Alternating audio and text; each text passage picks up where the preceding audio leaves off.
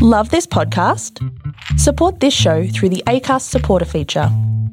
It's up to you how much you give, and there's no regular commitment. Just hit the link in the show description to support now.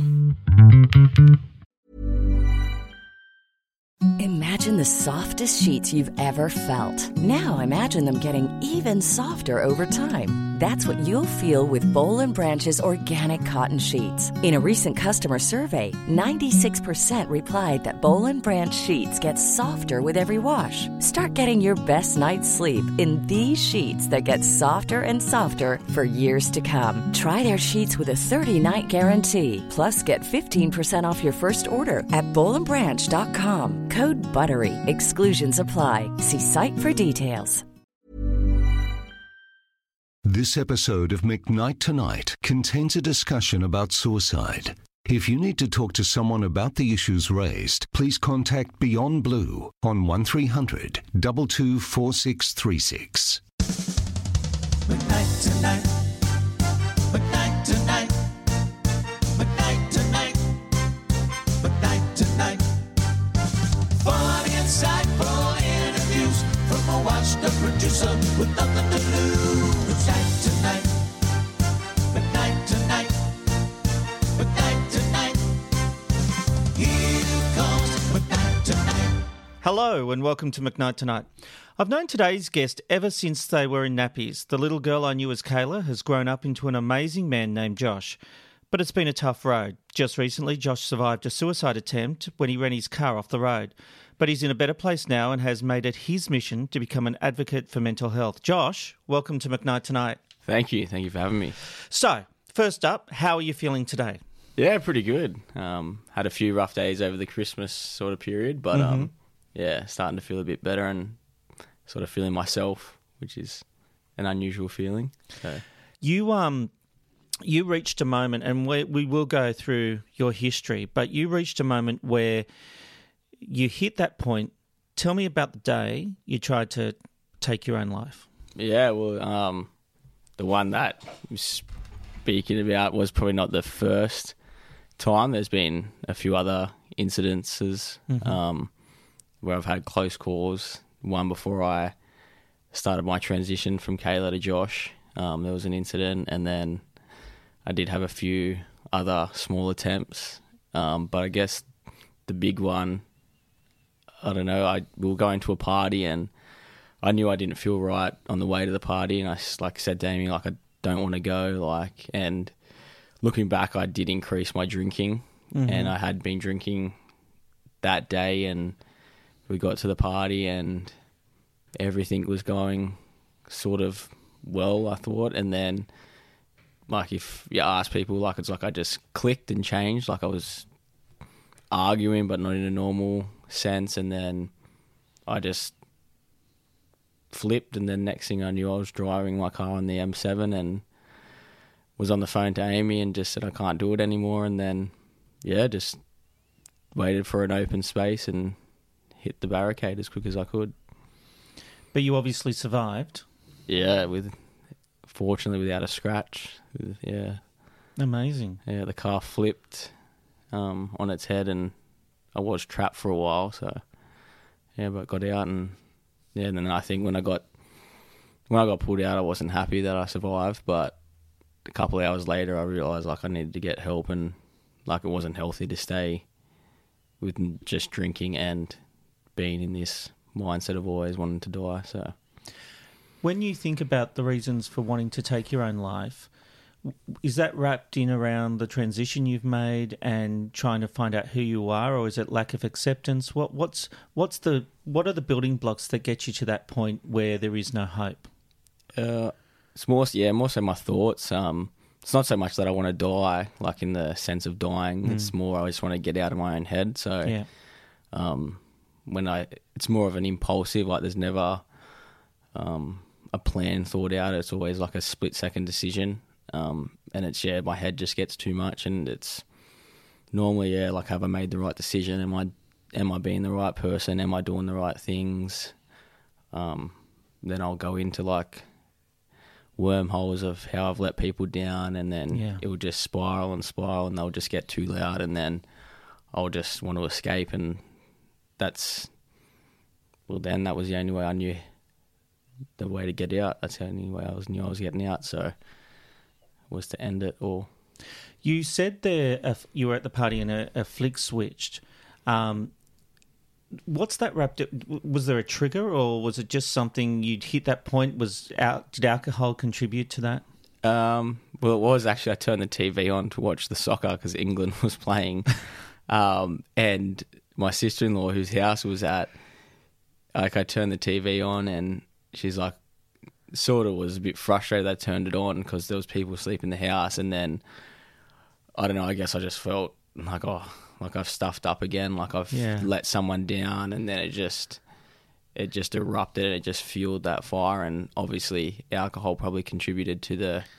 And it's such a minuscule thing, really, to a little argument, which is nothing over turning the TV on.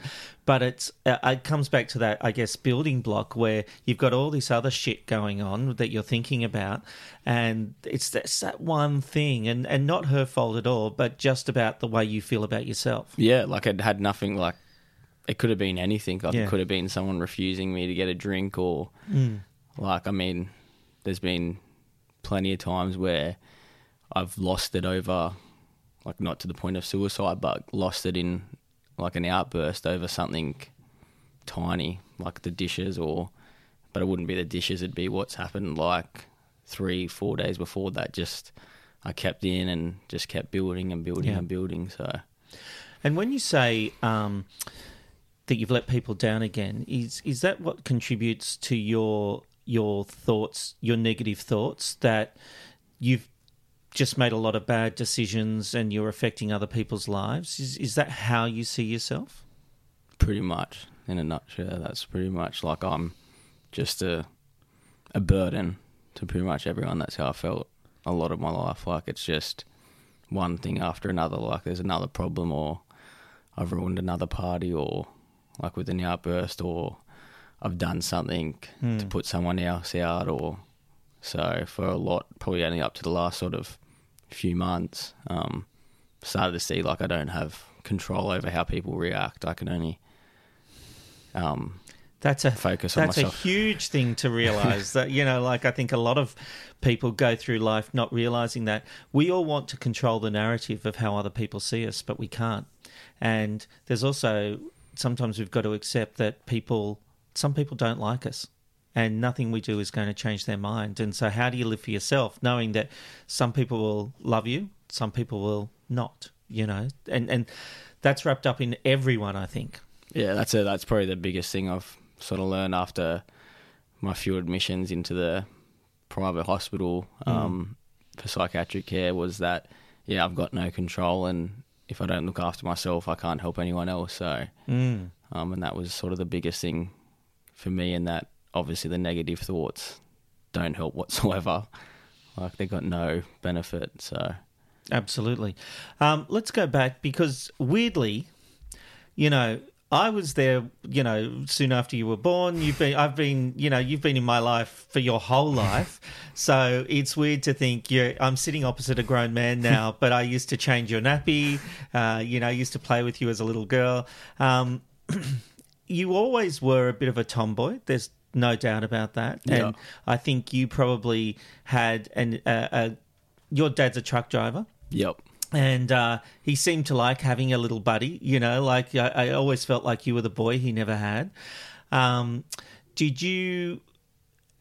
what point did you start to feel like you were in the wrong body? Probably from the first I remember was probably 5. Right. Yeah, but then I look back at photos, like with Dad, when I was in preschool, like I'd go to preschool one day a week and then go to work with Dad, and we had our matching trucker singlets and stubby shorts and boots and matching eskies, and then I'd go to work with Granddad with my little tool belt.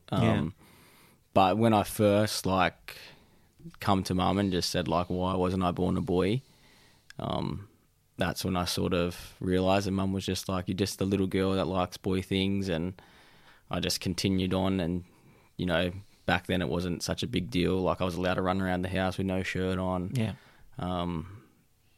So what didn't affect me as much. There was still probably a almost daily thought of, I'm not like my sisters. I'm not the little girl that they want me to be. Yes, because you've got 3 sisters and they all used to dress pretty much identically in dresses and ribbons and all that kind of stuff. Yeah, and then I was like their little doll that they try to dress up.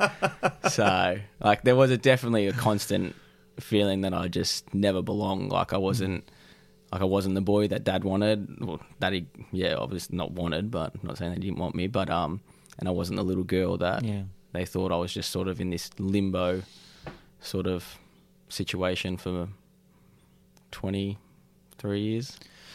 I remember there were some difficult times through school where, you know, you'd run into problems with other students because they'd tease you, call you a lesbian and all this kind of stuff.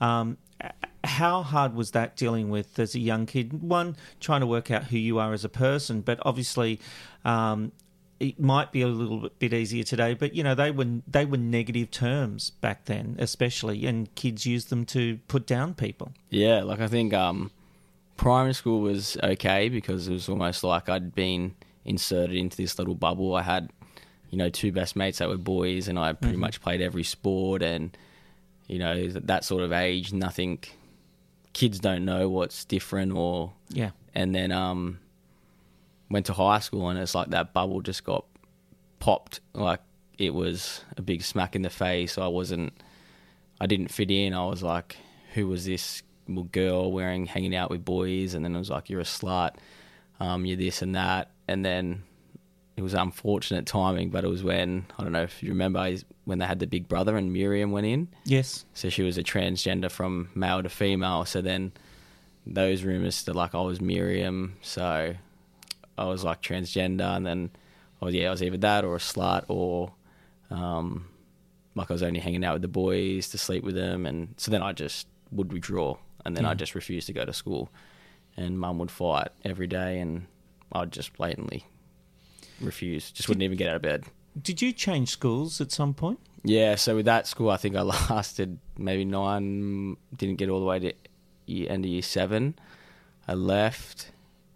I did distant education because I refused. So then I was just hanging out with my grandparents every day, which is nice, but then you don't really get any other... You don't get that social interaction. Yeah, so which has played an effect on me nowadays, like with the no friends and stuff and feeling like I don't have anyone.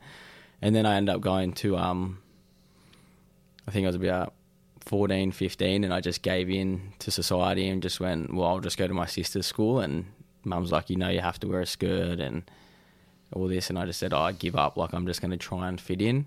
And then I tried that, and there was an incident with a sexual assault with one of my sister's friends, and then that got rumoured around the school. So there was like a whole another warpath from that. So then I left. So what does that mean? Sorry. So I got sexually assaulted by one of my sister's friends. Right. Okay. Yeah, and then he knew people that went to that school, but he didn't say it was like a sexual assault. So I was only 14, and then he was 20 or something, the same age. Jesus. And then he made all these rumours around the school. So I only lasted there maybe 4 or 5 months, and then I left, went back to my old school in a skirt, thinking, you know, I'll be different, like, because I don't know, a lot of my friends from primary school were still there, and then it still didn't work out. Like, girls were still nasty. I was now a threat to the boys that they liked, and so I think halfway through year 8 I left and refused to do schooling. So for a whole year I just worked with my granddad every day. So, which is... Yeah, at 15, the only person you're sort of seeing is 67-year-old granddad. So, I mean, it was good, but I lost a lot, like, you know, friends and parties and things like that. You mentioned a little earlier that of the latest attempt wasn't your first, and that when you were younger. So was it around with all these things going on? You were battered and bruised, and I've got to be honest, I because we were all family friends, it was all extended family in a way. Yeah. I heard little bits and pieces, but I've got to be honest, I wasn't aware of the true extent of what was going on, the full extent. Yeah. And so was it around that time that you just thought, I don't want to do this, this is too hard? I always had contemplated it, but I know with our upbringing it was very stern, and with, you know, Nan having foster kids, we're always taught there's always someone worse off. So I think that just like constantly replayed in my head, like, I'm not as bad as those kids. Like, my life is nothing. But if I look back, I probably was nearly as bad just because I had a mum and dad. So It was just different. yeah. So it wasn't then. I sort of come good a bit. Like, I did year 10 at TAFE so I could get my apprenticeship with my uncle. And that worked out all right. Like, I had a few good mates that I made through there, but it was still that I was always the girl. Yeah. I was always the odd one out. And then so that was another 4 years of just hanging out with my uncle, no other people. So I lost out on like that sort of big You've time had no of real childhood where you established friendships. those friends, yeah. So that has a massive, not back then, now it's sort of is something I struggle with, like not friends and, you know, school friends or lifelong friends.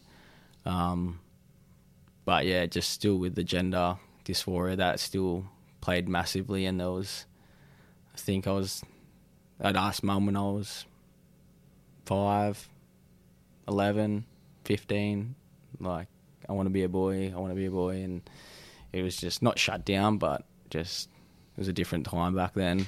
Not only was it a different time, it was you grew up in a very working class area. Yeah. It's not something that, you know, people were used to.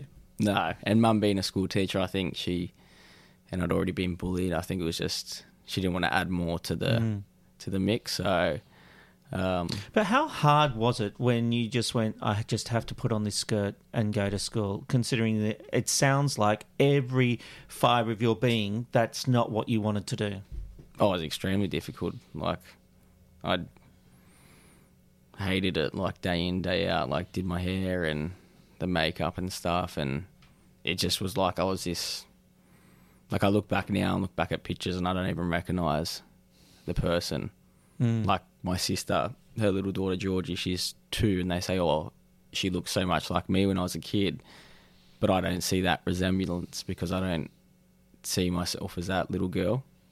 So even when I see pictures, You can't associate yeah, with that I don't person. associate with that person. So so who I was looking in the mirror was never who my brain imagined my body to, or what I'd look like. So it was a very challenging sort of thought process that was often just shut down and pushed down and just not spoken about. But you eventually found Amy.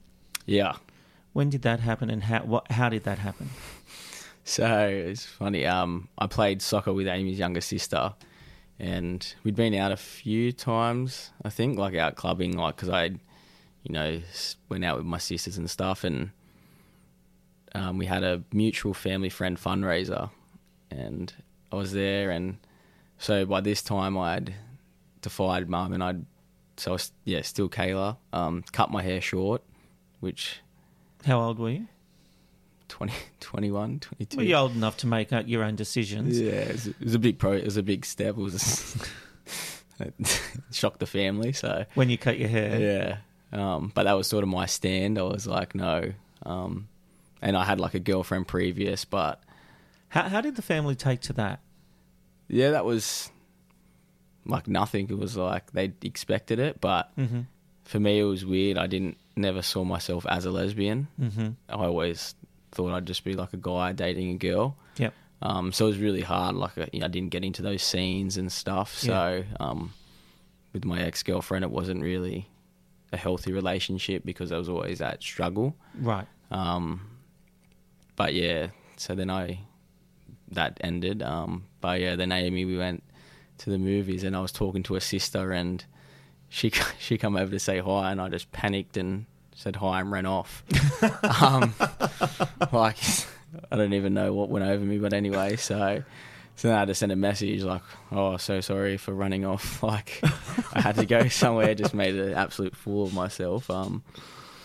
But yeah, that was sort of good timing, I guess. And I did bring it up early on in our relationship that I'd considered transitioning. Right. And Amy was pretty honest with me and said, like, she didn't know if she'd be able to stay with me because of where she was in her life, but she said she'd always stay by my side, like as a friend. And then, and then I did say, like, with her, I feel like myself, so it doesn't matter.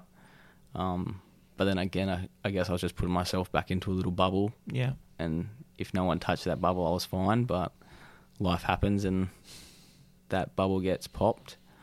So I think the first big suicide attempt pre-transition was I was at a Christmas party and because I was construction carpenter, so a fair bit of alcohol consumed, and it was just like little things again, like someone walked into the men's toilets and there was this big joke, like he was talking to himself in the mirror, I thought it was someone else, and I just had this feeling of, well, I'll never be a part of that because I don't know what they're talking about. Yeah.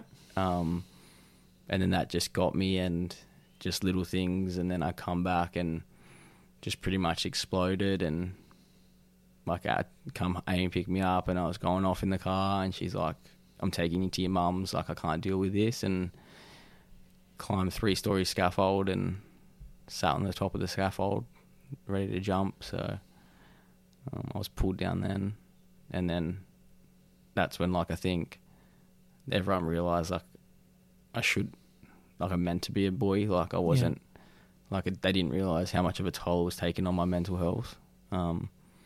So that sort of resolved that issue. So we started the process quite quickly and rapidly. I just want to go back a fraction. When you were sitting on that scaffold, how long were you up there? Maybe like an hour. And you're sitting there with that thought, do I jump or do I not? I always wonder when we've got these suicidal thoughts, I think it comes down to a fleeting moment of whether we take the step and, in that case, take the plunge, or whether we sit there. And I think it comes down to moment by moment, because you're trying to weigh it up in your head, what's the better outcome here? What do you think kept you from going over? I guess, like, yeah, I don't know, like, yeah, you're definitely right. There's that constant back and forth of, do I, don't I, will it make things better? Will I only break my legs and then be a paraplegic? Like, there's all these, you know, as I've proven, there's no guarantee when you try and kill yourself that it's going to work. But I think it was like Mum and Amy, like, they were just saying it's going to be okay, we'll work it out, like everything can get worked out. And so I guess I had found that there was a tiny bit of hope, like maybe, you know, I can finally be myself. And it was the same thing, I didn't want to die, I just wanted to get out of my head. Like, it just consumes me and just overwhelms me. Well, for 23 years, you'd been living a lie. Pretty much, yeah. And living to someone else's narrative. You have to wear a dress to school. You have to integrate. You know, you have to do these girly things. You can't use the men's toilet. Can't play this sport because it's a boys' sport. Yeah. Can't do this, can't do that. So everyone, after that, accepted that you were going to transition? Yeah, pretty much forced. Not forced to accept, but yeah, that was... Like, I was very lucky with my family. There's a lot of kids out there that don't have the fortunate to have support from. You have a very loving family. Yeah. Like, I'm not saying like it was easy, but it's not an easy thing for not only myself, but for them to go through as well. I guess like what Mum said something to me, like, I've lived 23 years knowing that I wanted to be a boy. Like, so I just need to give the family time to catch up. Yeah. So, but sure. They were... The kids were the most resilient. Didn't even blink an eyelid. Like, okay. They were just like, okay. Yeah. They're very accepting. Yeah. Like, I remember my sister took her out for coffee and she said, you know, Auntie Kayla's now going to be Uncle Josh and he's going to get medicine to make him be a man because that's what he is in the inside. And she was like, okay. But I'm a girl and I want to be a girl. She's like, yes, that's okay. Like, you don't have to change.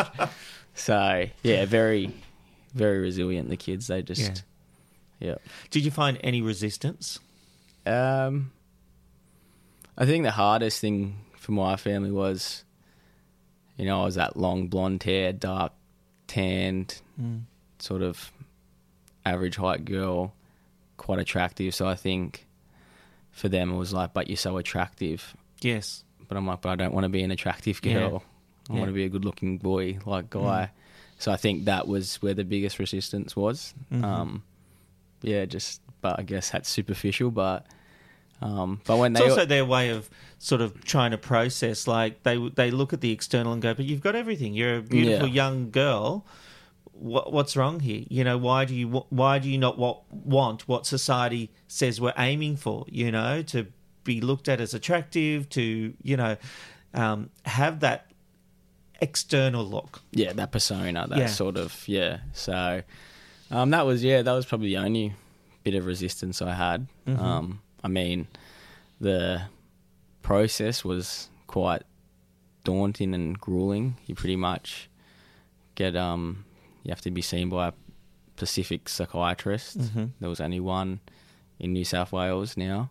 And really? There's only one in New South Wales, and now my psych that I actually see now, he's a new one because the Patrick Tui, who I seen, is now retired. So it's quite difficult to be seen by someone, and then if you're in adolescence, it's even a whole nother can of worms. Like, it's getting better, he pretty much just sits there for a good hour and just picks apart your life.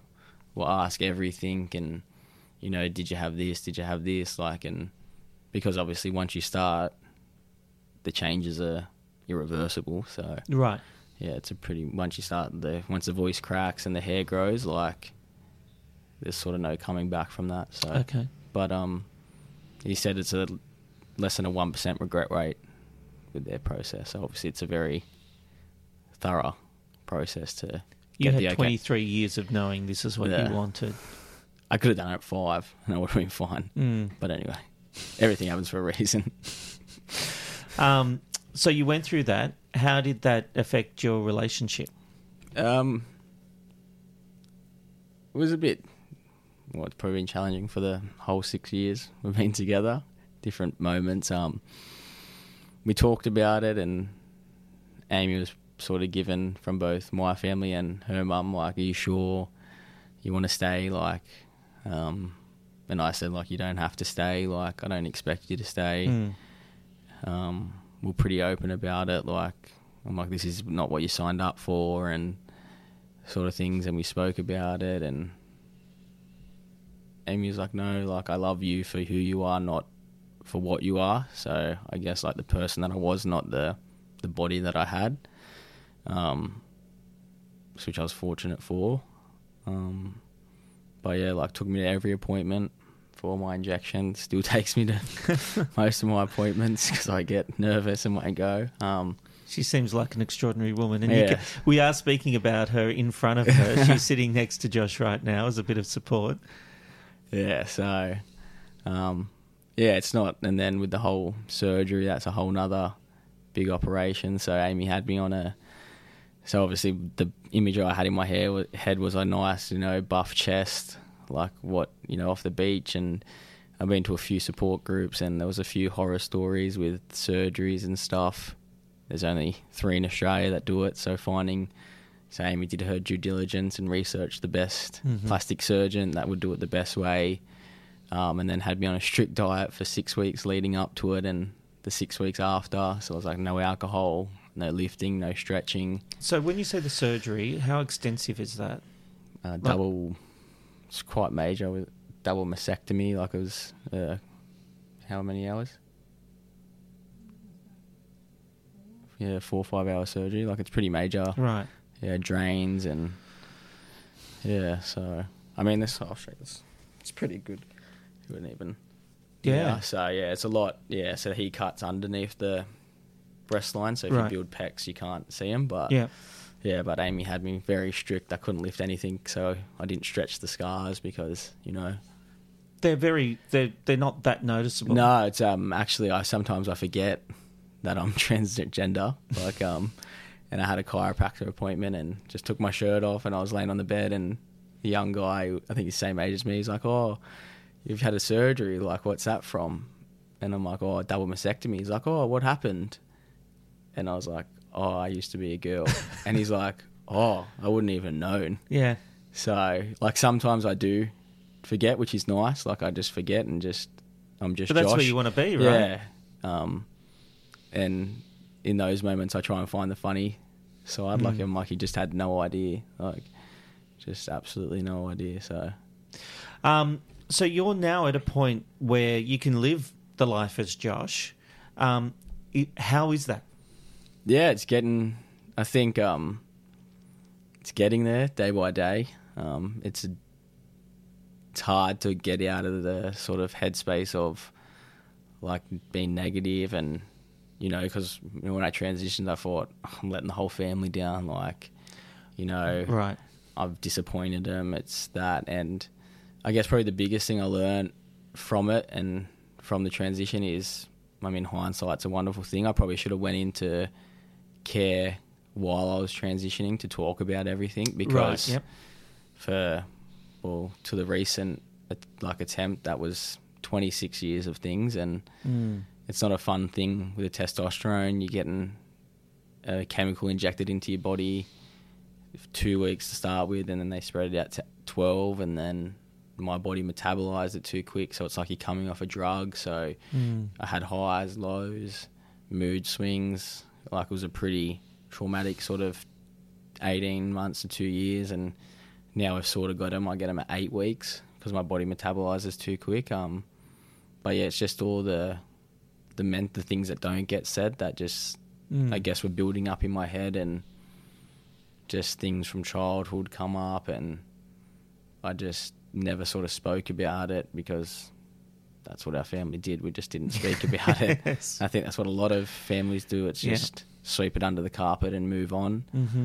And then unfortunately I probably turned to alcohol, which is quite a cultural thing in my family. So that went unnoticed for quite some time, that I probably had a severe drinking problem. And, I was drinking 6 to 10 beers a night, riding myself at family parties to the point where I was incoherent or would go off on a rampage. So, and all that just went unnoticed.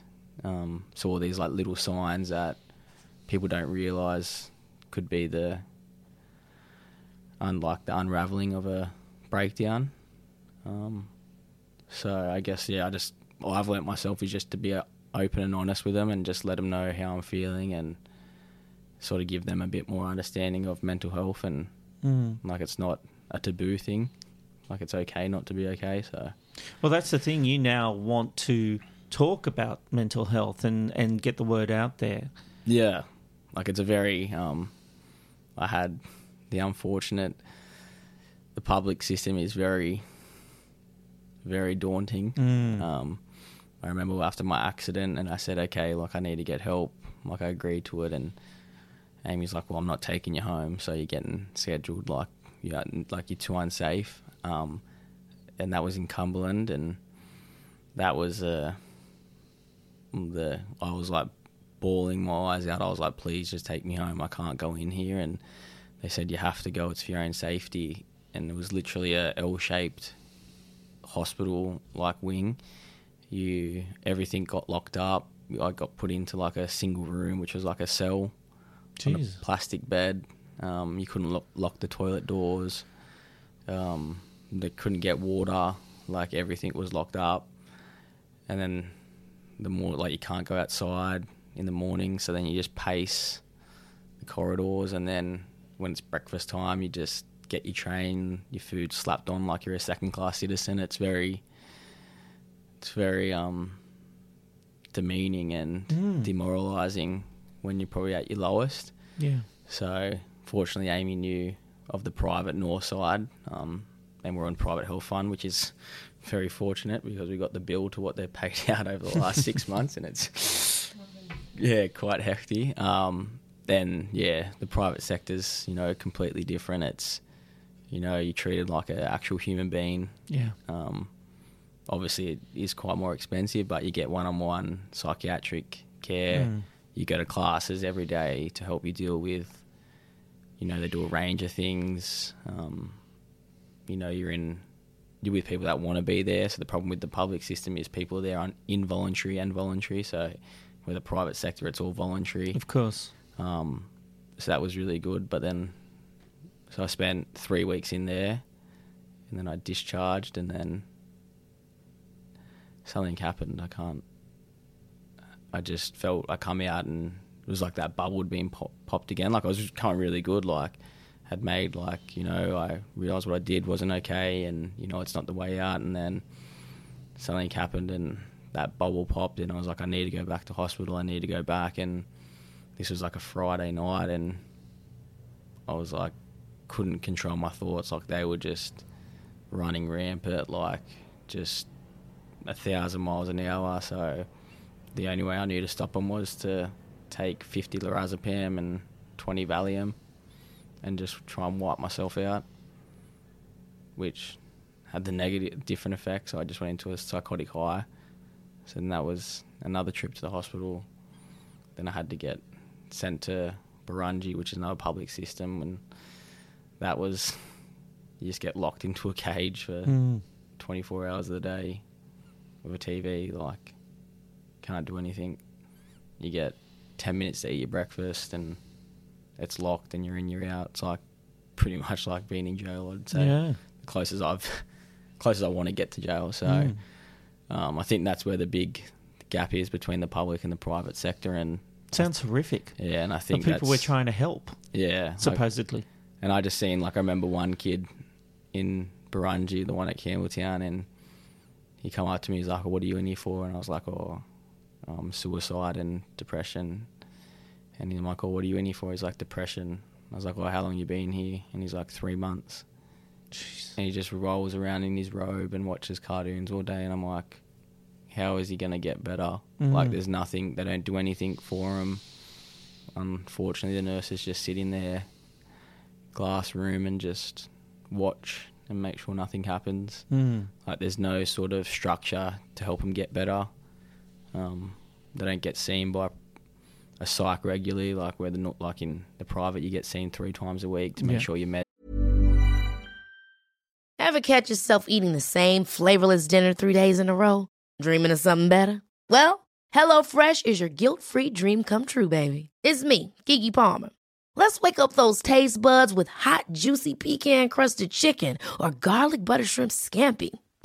Hello Fresh. Stop dreaming of all the delicious possibilities and dig in at HelloFresh.com. Let's get this dinner party started.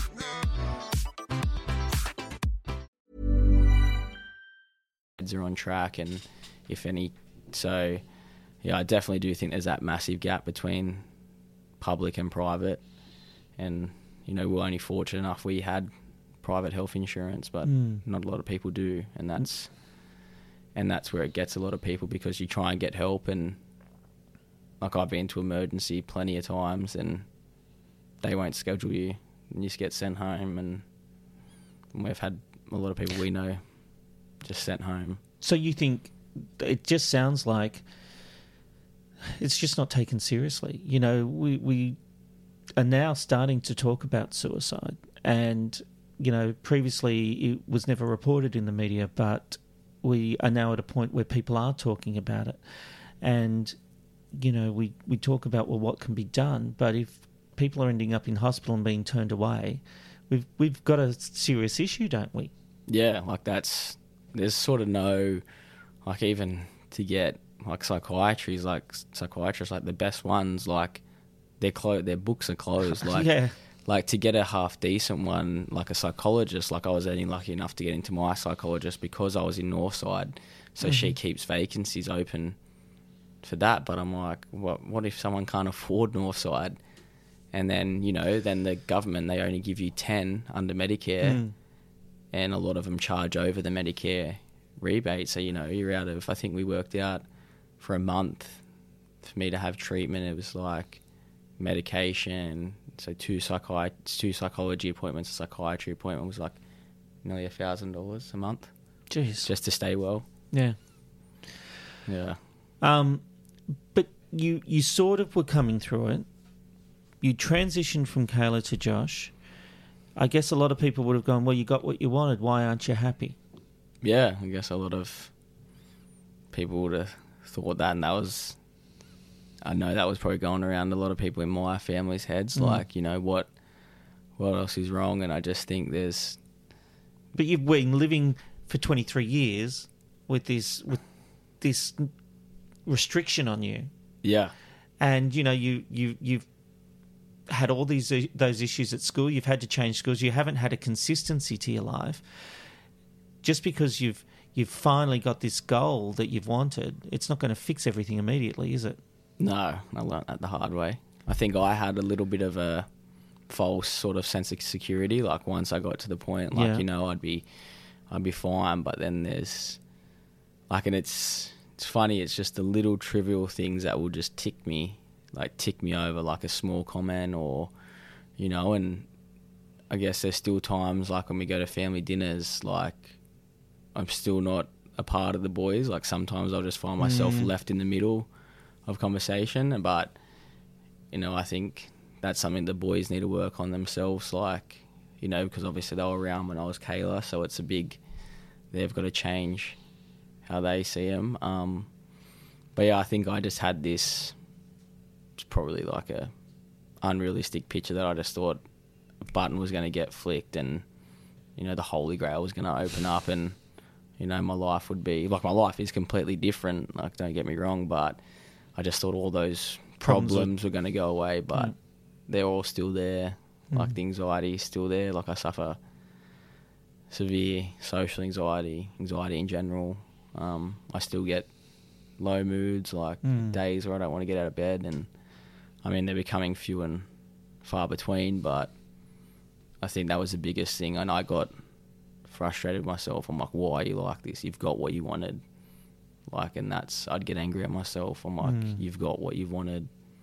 Like, why are you still like this? And, you know, and then going to the therapy, like the day classes, a lot of things have come up and they're like, no wonder why. Like, you know, there was a lot of things that happened throughout our childhood that weren't, you know, great. And I guess they talk about like your core beliefs, and the biggest one for me was like, there's always someone worse. And they'd say, but what if you're that worst person?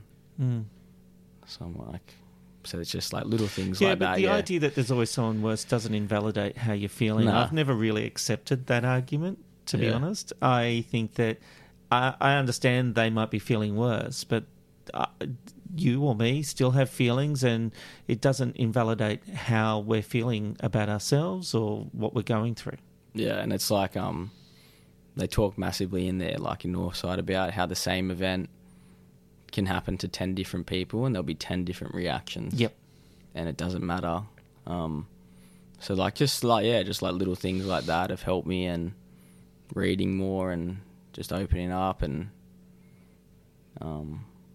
but there was one last time I thought I'd give it a go and try and knock myself off for good, which was only just before Christmas. That was probably the scariest one. What happened? So we're at a birthday party, and I hadn't been drinking for six months, and my psychiatrist was like, you know, maybe try mindful drinking, so, you know, just one or two. And so we're at a birthday party with family and went downstairs, and immediately I probably wasn't in the bed headspace to begin with, so I probably shouldn't have drank. So I had one beer turns to 2 beers, 2 beers turn to 3 beers. And then not only because I haven't drank for 6 months, I'm a bit tipsy, then I'm frustrated at myself.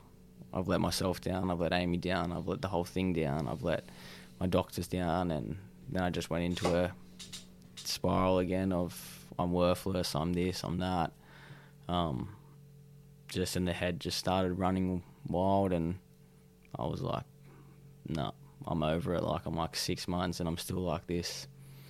Like, I'm like, this isn't it. So got on my push bike and rode into the bushes.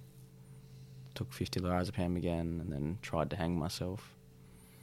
So the police found me, but I think it was more traumatic for Amy trying to find me in the middle of a bush.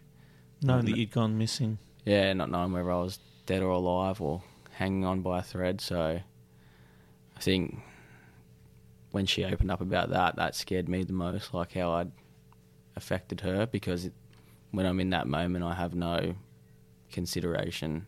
You're not thinking of the aftermath. Yeah, because Amy's like, don't you think about the kids? And I'm like, I don't think about anyone when I'm in that. Like, I've got no, like, I just have to, my body just shuts itself off. And that's probably the only way I can get to that point. But then still, I have that back and forth. Do I, don't I? Is this going to make it better? And it's probably good that I hesitated so the police could get there in time.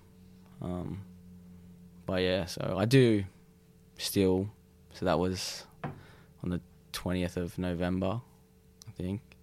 And then so I went back in for another admission, short admission, and come out, and I just have to be aware of them now, and because they still do come, like the impulses. And like we're at the beach camping the other night, and just out of nowhere I just had a sudden urge, and I just went, imagine if I just went and jumped off those rocks, like, do you reckon I'd survive? Like, it's not a rational thought, but things like that I'll just be like, if I get that low, I'll just be like, well, what's it really matter if I make it or I don't make it? So, which can be, like, it's quite scary that I still have, but I just been told to be aware and just don't react, and if they're still there an hour later, then do something. So what's your plan for surviving the next 30, 40 years? Therapy, lots of therapy. I think there's a lot of stuff that I haven't even brought up with my... It's like I've been seeing her for 6 months, and it's just pretty much what's happened over the last 6 months. Yeah. Like, there's nothing back from when I was, 5, and, there was times where Dad was an abusive, like Dad and husband, so there's traumas there. I was going to ask, how is your relationship with your dad? Well, we don't speak to each other, so we haven't spoken since for 6 years. I think I seen him. And what was the trigger for that? He just cut us off again. Like, I was the one that reached out after he left Mum to speak and tried really hard, and he just, I don't know if he can't deal with what happened, or but he's never met me as Josh. Right, okay. Yeah. So the last he saw of you, you were still Caleb? Yeah. He's seen me, like, at a funeral, but we had no interactions. Like, I'm sure he knows who I am. But yeah, no interaction. Sort of just leaving it for now. Maybe write him a letter. And he has cut ties with the whole family, hasn't he? Yeah, like he hasn't seen anyone. I mean, like, I know my sisters probably would never speak to him again, but it's something that I still, because, like, when I was little, like, we were the best of mates. Yeah. So, everyone, and I know that more than anyone right now, everyone makes mistakes, and, when I look back, I'm like, probably he had, major mental health issues, and there was no help for it.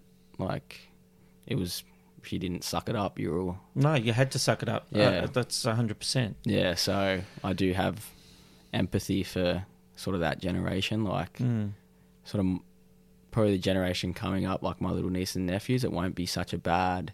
They can actually speak out. Yeah, and it'll probably be put into, like, it's okay to talk about your feelings and how you feel, but definitely not only like my parents' generations, but mine, it's very...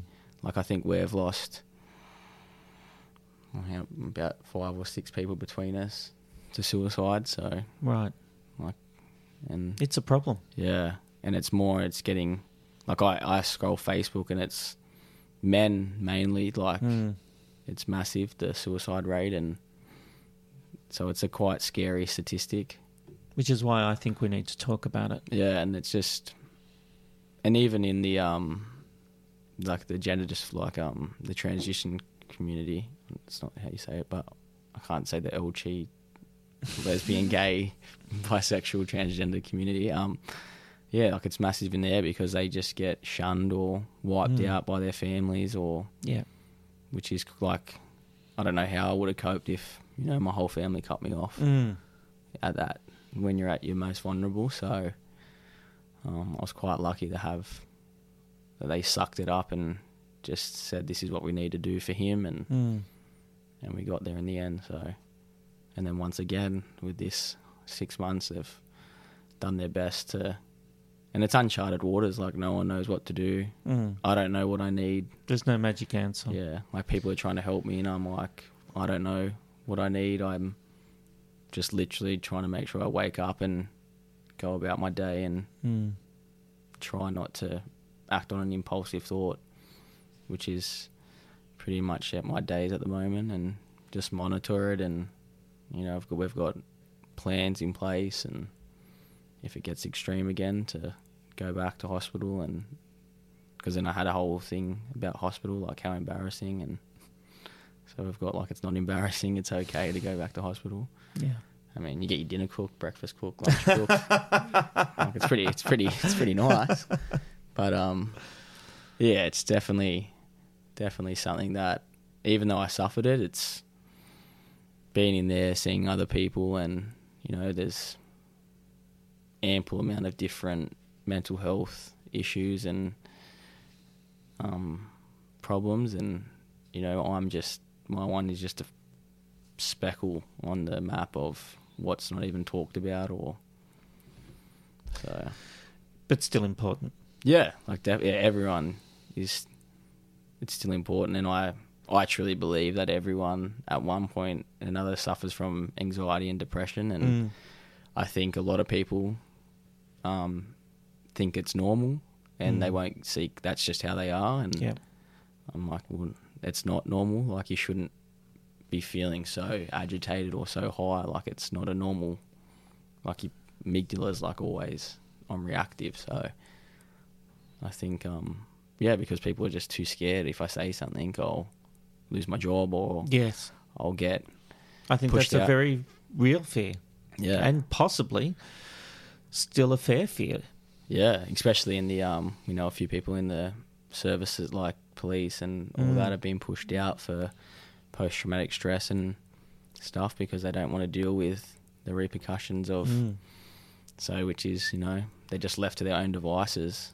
I know Northside, they've got a sister one that's big for vets and stuff, Right. which is just full of vets, and they have a wing just for first responders, and so it's slowly getting there. But I mean, there's 30 beds, like they're constantly at full capacity, like 30 beds in the middle of Campbelltown, and I just think it should be free. Like, I don't think it's $1,100 a night to stay there to get treated.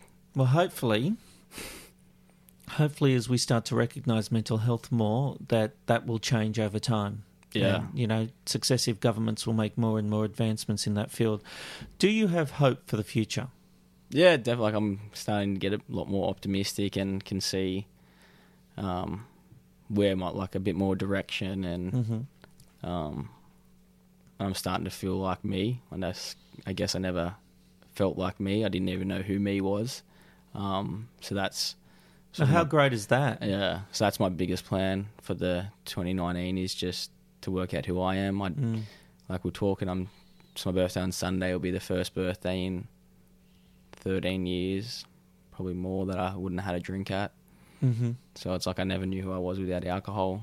Didn't know how to socialise without alcohol. Yeah. So that's it's quite an interesting little experiment. But yeah, I find that, you know, I can do it and I can cope, and, you know, drinking isn't everything. It's makes a massive effect on me, especially. So, but yeah, that's probably, But yeah, I do see, like, you know, kids and future, but just still taking each day as it is, and just taking those steps to just really get those sort of like the ground solid underneath, so yeah, I can keep going forward. So, and a step back isn't detrimental, like it's just a step back. So, part of the journey. Yeah, which is something I struggled with.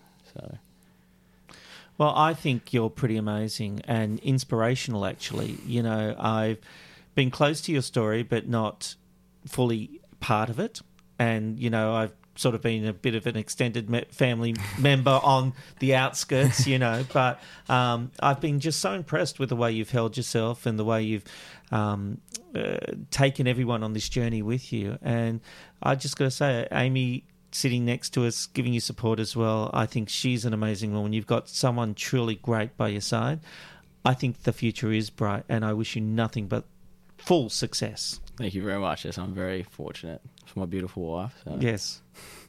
Well, and the love and support of, family, extended family and friends, and, the people that send comments on Facebook and stuff, just little that, just make you feel like you're not alone and stuff, so which I think is massive. Yeah, well, you're great, and thank you. Thank you for doing this. This No was worries. a big deal, so thank you for being on McKnight Tonight. Thank you very much. Fun, insightful interviews from a washed-up producer with nothing to lose. Night tonight, McKnight Tonight.